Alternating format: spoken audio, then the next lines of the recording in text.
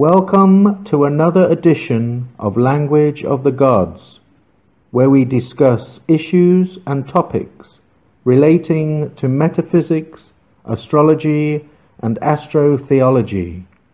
Here we delve into the dark recesses of hidden knowledge in an attempt to draw out the truth which has been suppressed and distorted by a sinister hidden hand over centuries of control and manipulation, as they work together towards their ultimate objective of global governance under an all-encompassing technological control grid.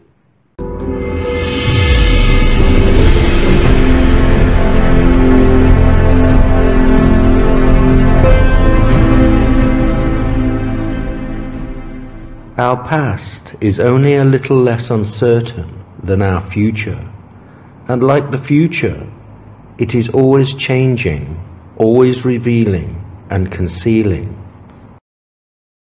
What then is, generally speaking, the truth of history, a fable agreed upon? He who controls the past controls the future. He who controls the present controls the past. As the victors write the history books, they also massage previous known versions, selecting what suits them and deselecting what doesn't. The aim is to control the collective minds of its citizens, who passively accept what is referred to as official history. Our history appears to be cyclical, not progressively lineal as mainstream Darwinism suggests. They want us to believe that we are at the pinnacle of evolving human species, adapting to our new environment from the primeval slime which we came from. Over thousands of years, each generation more intelligent and advanced than anything that went before. Our real history is being kept under lock and key by a controlling elite, who not only have access to ancient records, they only allow the masses to see a version of history which they see fit to dispense, a version keeping us ignorant of who we are, where we came from, and what our true potential is. Astrology, applied astronomy, is the oldest surviving language still in use today. Its glyphs, signs, and form remain relatively unchanged from the days of ancient Sumer and dynastic Egypt. The Sumerians recorded their knowledge of the planets and constellations on clay tablets which date back over 5,000 years. Their astrological system influenced the rest of the civilized world, making its way into Egypt, Rome, and throughout the modern world today. The reason why astrology is so important is because it identifies and maps cosmic cycles, giving meaning and understanding to the human conscious relationship between the macrocosm, the microcosm, and the logos, basically identifying our true relationship with nature. Ancient myths and legends tell us that astronomy and astrology were given to humanity by the Titan god Atlas before the great deluge which destroyed Atlantis. It truly is the language of the gods. The zodiac is presented in code form, where only a handful of readers have the experience and ability to decipher it accurately. Consequently, the further we deviate from its profound wisdom, the greater chance we have of falling out of sync with nature's cycles, bringing forth disharmony and dis-ease upon our latest physical incarnation. Most of us are now aware that our perception of the world has been offered to us by those who inhabit the governing classes, and in order to control the masses in a way which serves their overall agenda, they have to present a perspective of reality which conforms to their requirements by socially engineering our perception of the past, the present, and the future. Therefore, the only reliable benchmark we have connecting us to our past and our relationship to the micro and macrocosm is the astrological zodiac. It is a profound diagrammatic representation of how we consciously interact with nature's rhythms, cycles, and ultimately the Logos. The zodiac has withstood the test of time unchanged for over 6,000 years. Hidden within its profound form of glyphs, symbols, and signs are secrets offered to us by a once powerful and advanced civilization. In an age when the truth is distorted by political and financial motives, it is important to have a valuable countermeasure of truth. In a society built on foundations of deceit, the only true and solid coordinates we have are literally written in the stars.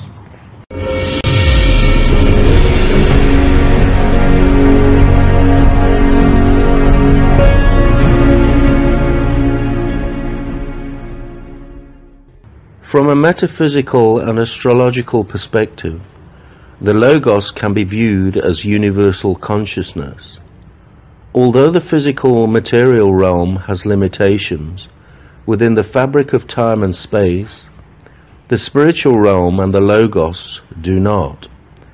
They are timeless and limitless, regarded as an endless sea of profound possibility. Logos comes from the Greek word yogos, which can be translated as word, reason, speech, opinion, and discourse. The Greek philosopher Heraclitus used the term logos to mean order and knowledge. He saw it as the logic behind an argument or persuasive rhetoric. Aristotle used it when referring to the argument or reasoned discourse. The common theme regarding the use of the word logos points to it being used to express higher levels of conscious awareness, even godlike, with infinite potential of knowledge and wisdom. Stoic philosophers in Athens during the 3rd century BC linked the term logos to a divine animating principle which spread throughout the whole universe. In Christianity, the Logos is also used as a name or title for Jesus Christ, which makes sense from a metaphysical perspective, because Jesus, or Jupiter Zeus, represents the crescent of spirituality over the cross of materialism. Aristotle divided any form of rhetoric into 3 basic components. In his day, astrology and metaphysics played a major role as the benchmark for understanding their conscious relationship to the universe, together with their view of the triad of consciousness. He described all forms of rhetoric as having the logos, logical reasoning, the ethos, character, and the pathos, the emotion. Philo, a Hellenized Jew, used the term logos to mean an intermediary divine being or demiurge.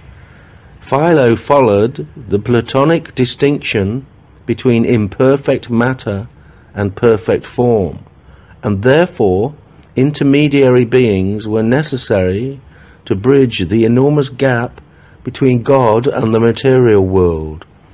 The Logos was the highest of these intermediary beings, and was called by Philo the firstborn of God. Philo also wrote that the Logos of the living God is the bond of everything, holding all things together and binding all the parts, preventing them from being dissolved and separated. In Sunni Islam, the Logos was viewed as the intellect, the universal man, the Word of God, and the Mohammedan light. In Islamic mysticism, known as Sufism, both Jesus and Muhammad are seen as the personification of the Logos. At the end of World War II, in 1945, 13 ancient Gnostic books, thought to be from the 3rd or 4th century AD, were discovered in caves near the city of Nag Hammadi in Upper Egypt. The leather-bound papyrus books, found by local farmers, became one of the most important archaeological finds concerning early Christianity and Gnostic beliefs ever to be discovered. Also known as the Gnostic Gospel, the books include the Gospel of Thomas, the Secret Book of John, and the Gospel of Truth. Gnostics believed that the material realm was evil, ruled by a Demiurge, while the spiritual realm was all good, ruled by a divine cosmic consciousness. According to the Gnostics, life originated from the core of our galaxy, a central core of pure light, which was the home of divine spiritual consciousness. The Gnostics believed the galactic center, which they called the Pleroma, was alive. They thought that matter, like stars and planets, did not exist in the central core, inhabited by pure spiritual beings like torrents of energy, which they called aeons. They saw it as a balanced core of both male and female aeons, whirling around like serpents in an ocean of conscious light, similar to the yin and yang symbolic expression of balanced dualistic monism. For this central core, the galaxy spiraled outwards, forming 4 galactic arms of progressively denser matter. Our solar system is situated 26,500 light-years out from the 3rd galactic arm. These galactic limbs provide almost infinite opportunity for various forms of galactic consciousness to express itself in material form. When the eons within the Pleroma had a thought, which they wanted to manifest into matter, they would send out an extension of plasmatic light outward from the center to a suitable place along one of many galactic arms. The Gnostic creation story suggests that the Earth came into existence through the independent actions of the Aeon Sophia, a name which means wisdom in Greek. It suggests she wanted to manifest an expression of herself without the approval or consent of her male counterpart, the Father God. It happened that Sophia began to think for herself. She wanted to reveal an image from herself. She did this without the consent, approval, thoughtful assistance, or knowledge of her masculine counterpart. Because she had unconquerable power, her thought was not unproductive. So she brought it into being. Something imperfect came out of her, different in appearance from her, a mishappen, being unlike herself. When Sophia saw what her desire had produced, it changed into a dragon with a lion's head, and its eyes flashed bolts of lightning. Disturbed by this, she cast him outside of the realm of the immortal beings, so they could not see what she had created. Sophia named him Yaldabaoth, and he became the chief ruler with great power, inherited from his mother. Believing he was the only true God of the material world, he moved away and created other realms with subservient archons for company. He was described as an artificial and non-organic life form with machine-like qualities. Yaldabaoth and the Demiurge appear to be the same being. In some ancient texts, Yaldabaoth is also linked in with Satan, Kronos, or the planet Saturn. This all begins to tie together when you consider that Saturn is the planet associated with the cross of materialism over the crescent of spirituality. It is the furthest planet to the naked eye from the sun. So, if the Demiurge was cast out by Sophia, far from the earth and the spiritual purity of her intended creation, this would be the logical place to go, manifesting his perverted consciousness out in the dark regions of our solar system. Many scholars and theologians speculate that the God of the Old Testament is indeed the non-organic Demiurge, while the God of the New Testament is the spiritual father at the center of the pleroma. In many schools of philosophy, the Demiurge is viewed as a craftsman or artisan-like character, responsible for fashioning and maintaining the physical, material universe. The Demiurge is seen as a separate entity from the Logos or the Creator. In many Gnostic traditions, the material universe is considered as evil, overseen by a malevolent Demiurge, whereas the non-material or spiritual world is considered as good.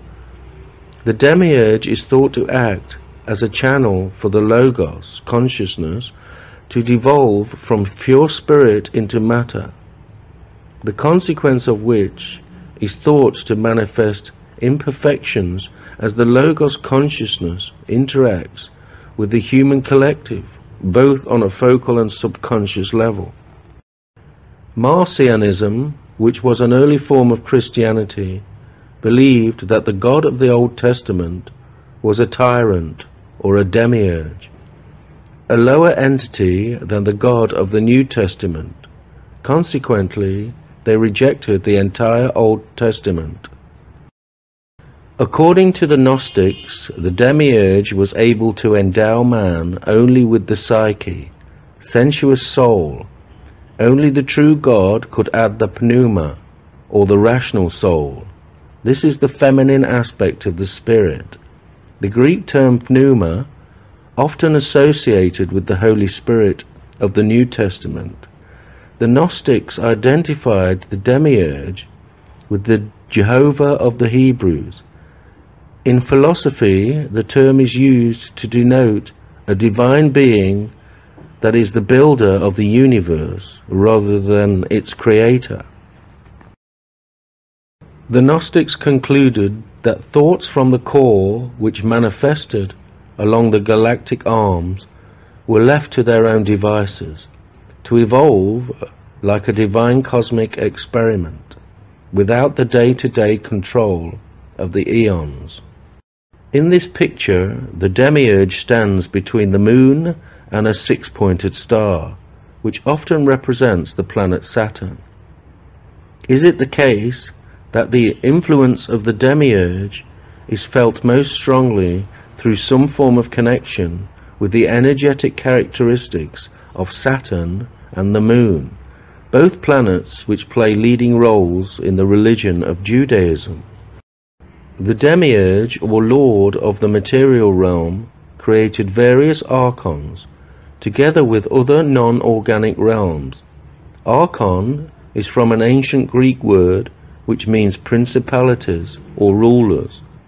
The term was used to describe any number of servants of the demiurge, the lord over the archons.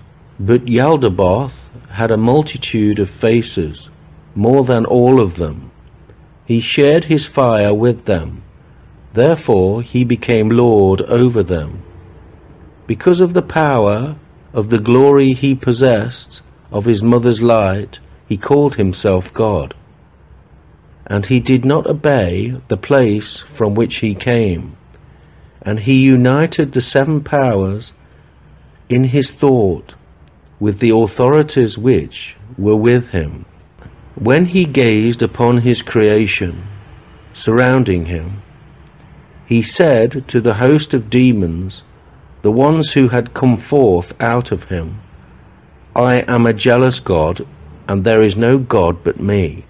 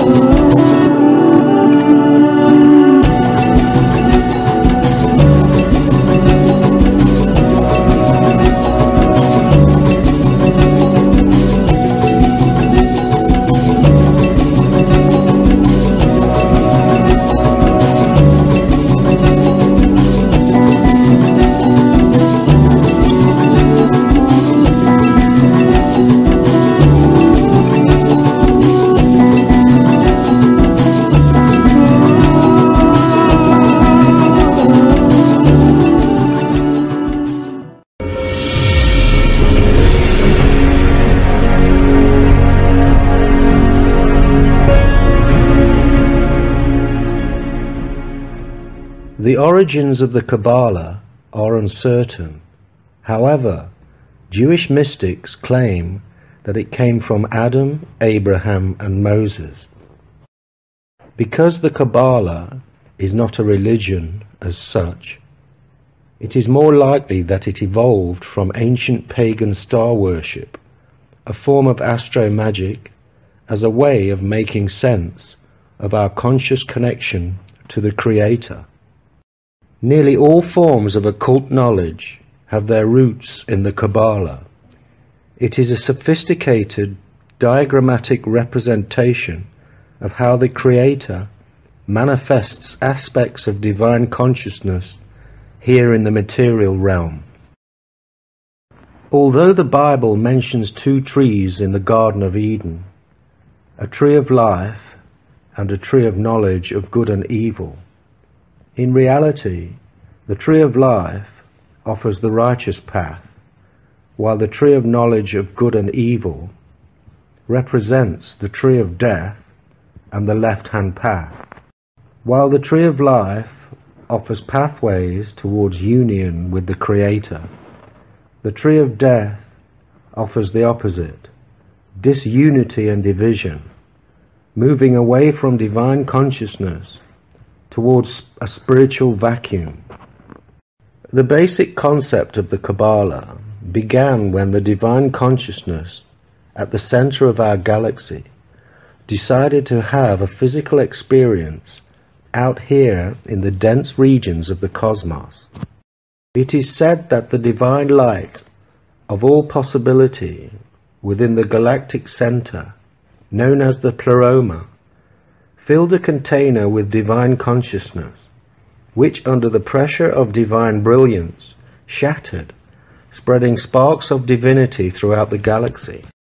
As these fragments of divine light travelled further away from the pleroma, its density increased, allowing the divine consciousness to manifest in physical form, creating various levels and dimensions of physical reality.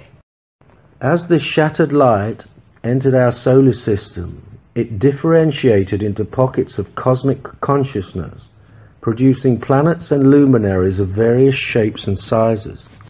Eventually, here on Earth, numerous expressions of divine consciousness manifested in a variety of life forms, with the human genome being the closest of all life forms to the Creator.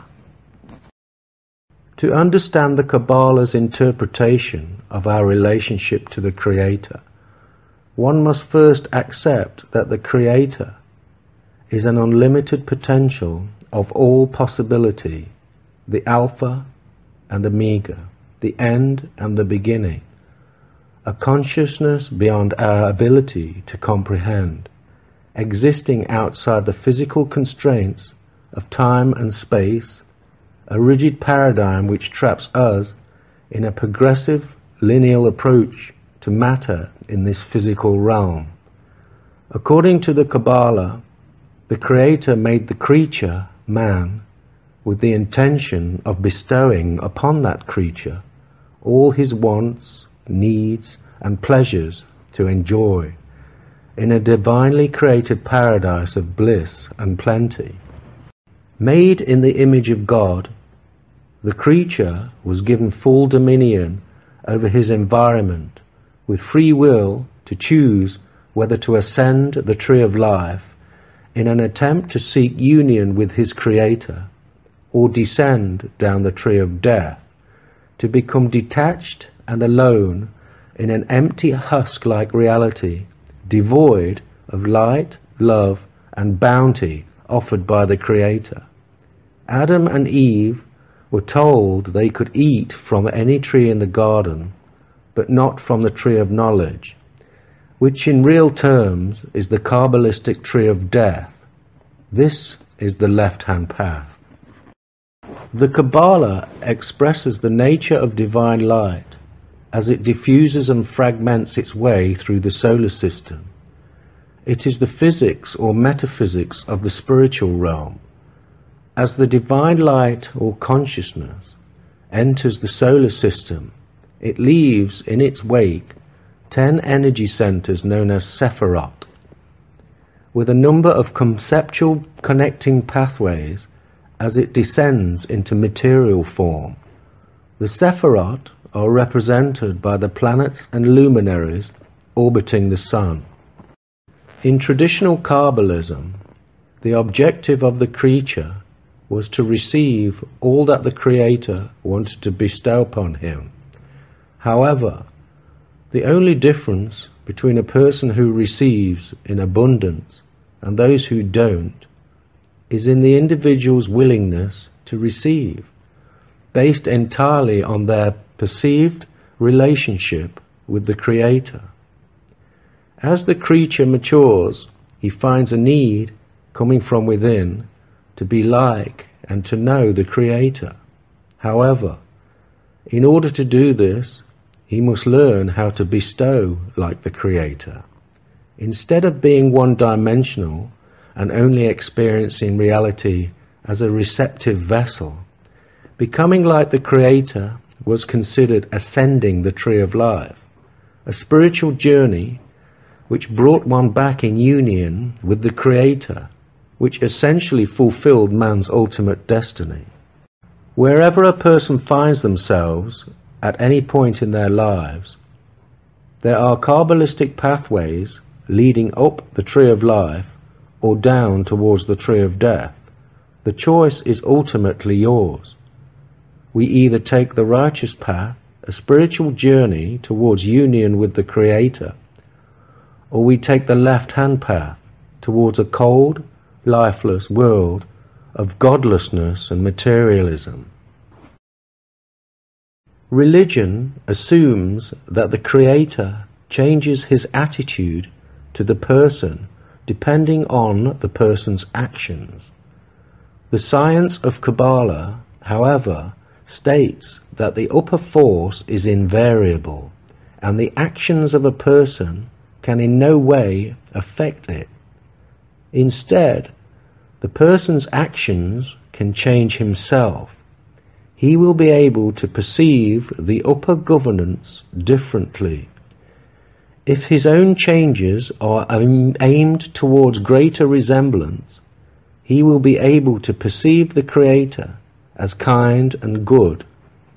By increasing the difference between his properties and those of the Creator, he will feel the Creator's attitude as more negative. According to the Kabbalah, if we are unable to feel the divine good emanating from the Creator, the problem lies with us and not the Creator, as the Creator is constant in his bestowal. The ultimate goal of Kabbalah is to develop a sixth sense, a second nature, opposing duality and division, all those aspects which are synonymous with the left-hand path and the tree of death. The term sixth sense is slightly misleading because we are not actually developing another sense, but a new perception of reality, promoting the desire to see others as yourself and to understand the whole collective soul consciousness. With this approach, we can develop a closeness with divine consciousness towards equilibrium of form, allowing us to perceive things we would not normally perceive, as though we are viewing the human experience through the eyes of the Creator. The only thing limiting a person in this earthly incarnation is their desire to receive. Correcting this perception is how we ascend the tree of life. We are all pieces of the initial soul, created in the upper worlds, divine light which shattered into millions of pieces. We are all part of that soul, and our ultimate goal is to reunite with the Creator's consciousness. The tree of death is a mirrored reflection of the tree of life, moving in the opposite direction, further away from the spiritual origins of life, towards what some call the pits of hell. A perception of reality full of division, disharmony, immorality, disunity, and materialism. A place where black magic and demons run amok, pulling anyone who goes there away from their divine roots into a downward spiral on negative emotions and emptiness. While the tree of life has numerous pathways with 10 spiritual energy centers known as Sephirot, assigned with angels guarding their spiritual dominion and place in the heavens, the tree of death has energy centers called Qliphoth. These come with an array of demons and dark entities eager to attach themselves to anyone's conscious perception in order to feed off their divine spark which resides within, pulling us towards a miserable husk-like existence, culminating in spiritual death.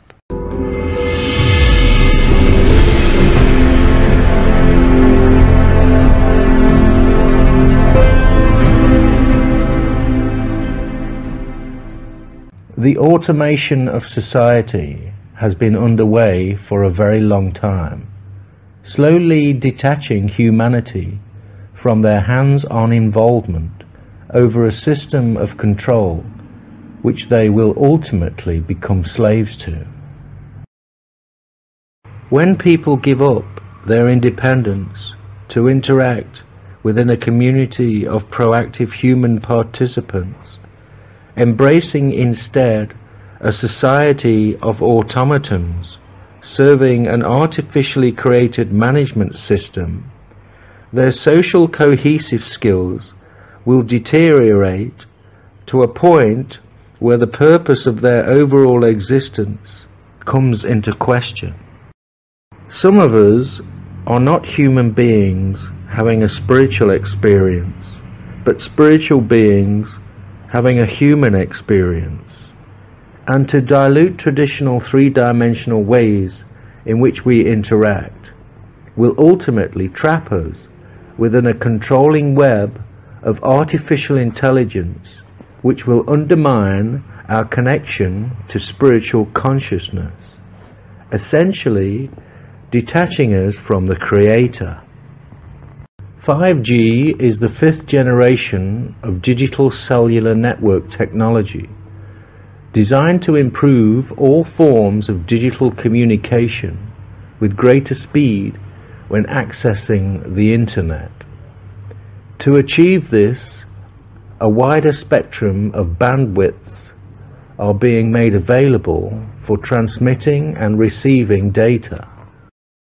Utilizing higher frequencies within the lower realms of the infrared spectrum, known as microwaves.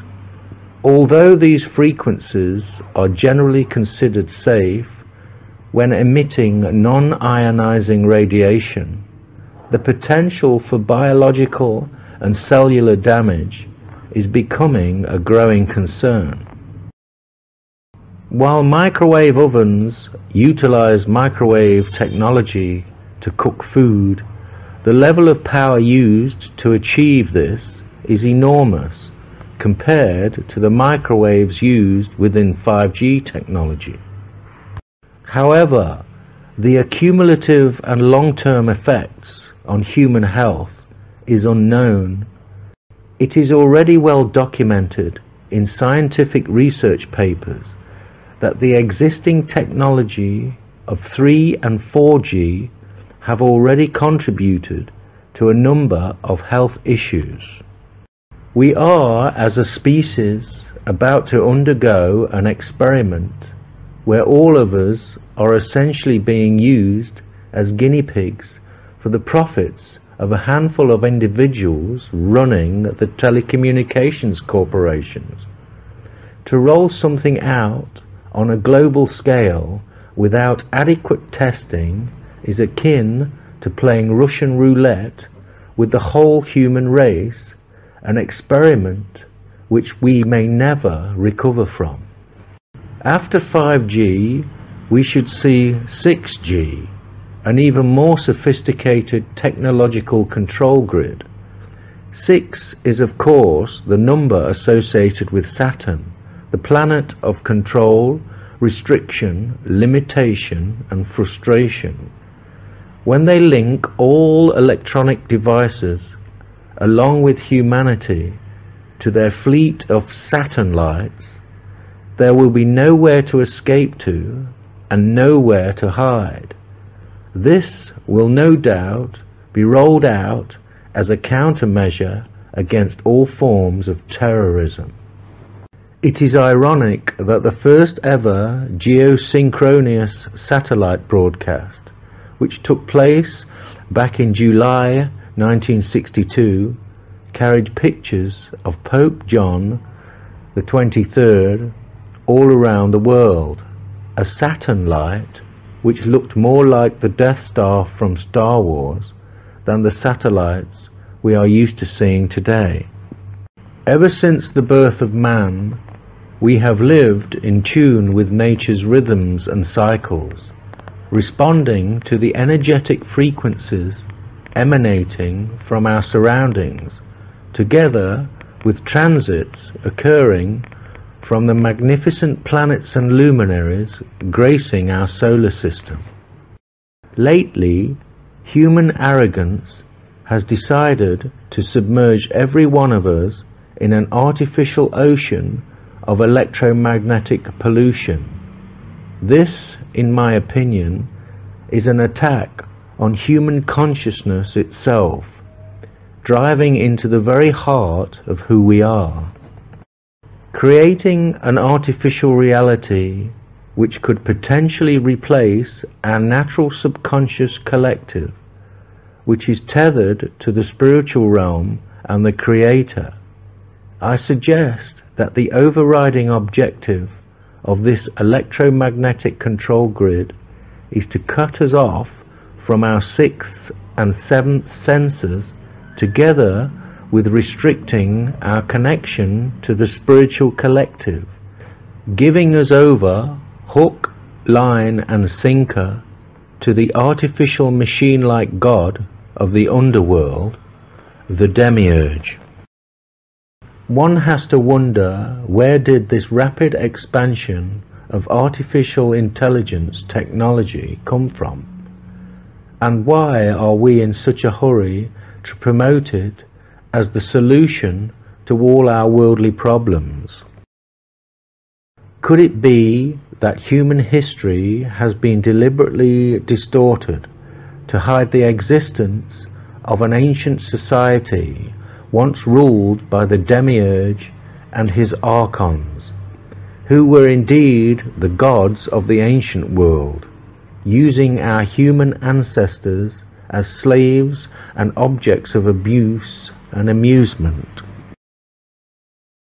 Could it be that the ancient megalithic remains, which we see in abundance all over the world, are the remains of this once powerful and materialistic civilization, brought to an end by a global cataclysm which ultimately reset human consciousness, a cataclysm which gave freedom back to humanity as the Creator had intended?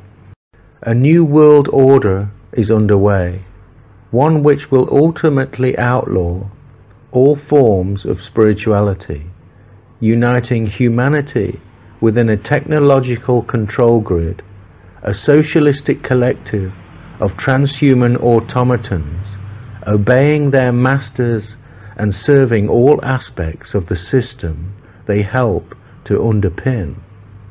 United in a material sense, but devoid of nature's divine spark of spiritual diversity.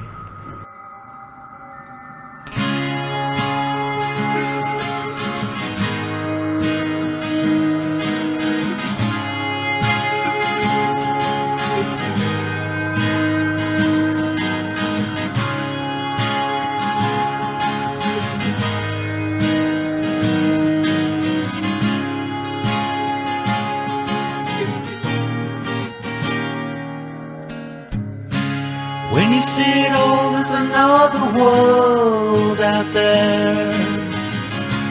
Oh, so far another world. Can you see the faces on Mars? And the shadows on the moon? Yet it all seems so far. They're all coming pretty soon. Looking out, there's another world out there. Finding out, and it's all so clear. You see all the colors and the light years, and the fall of Babylon. You can read about the pharaohs, and you can read about the sun. There's another world. There's another world. There's another world. Another world.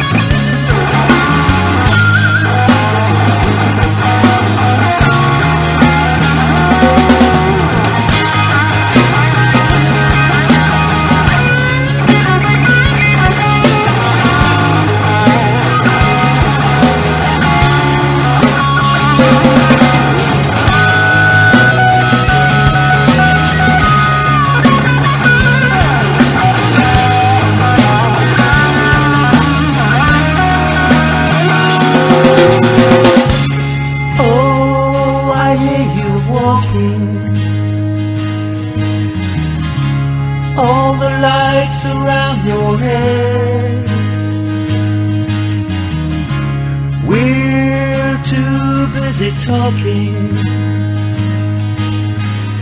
to notice it's begun.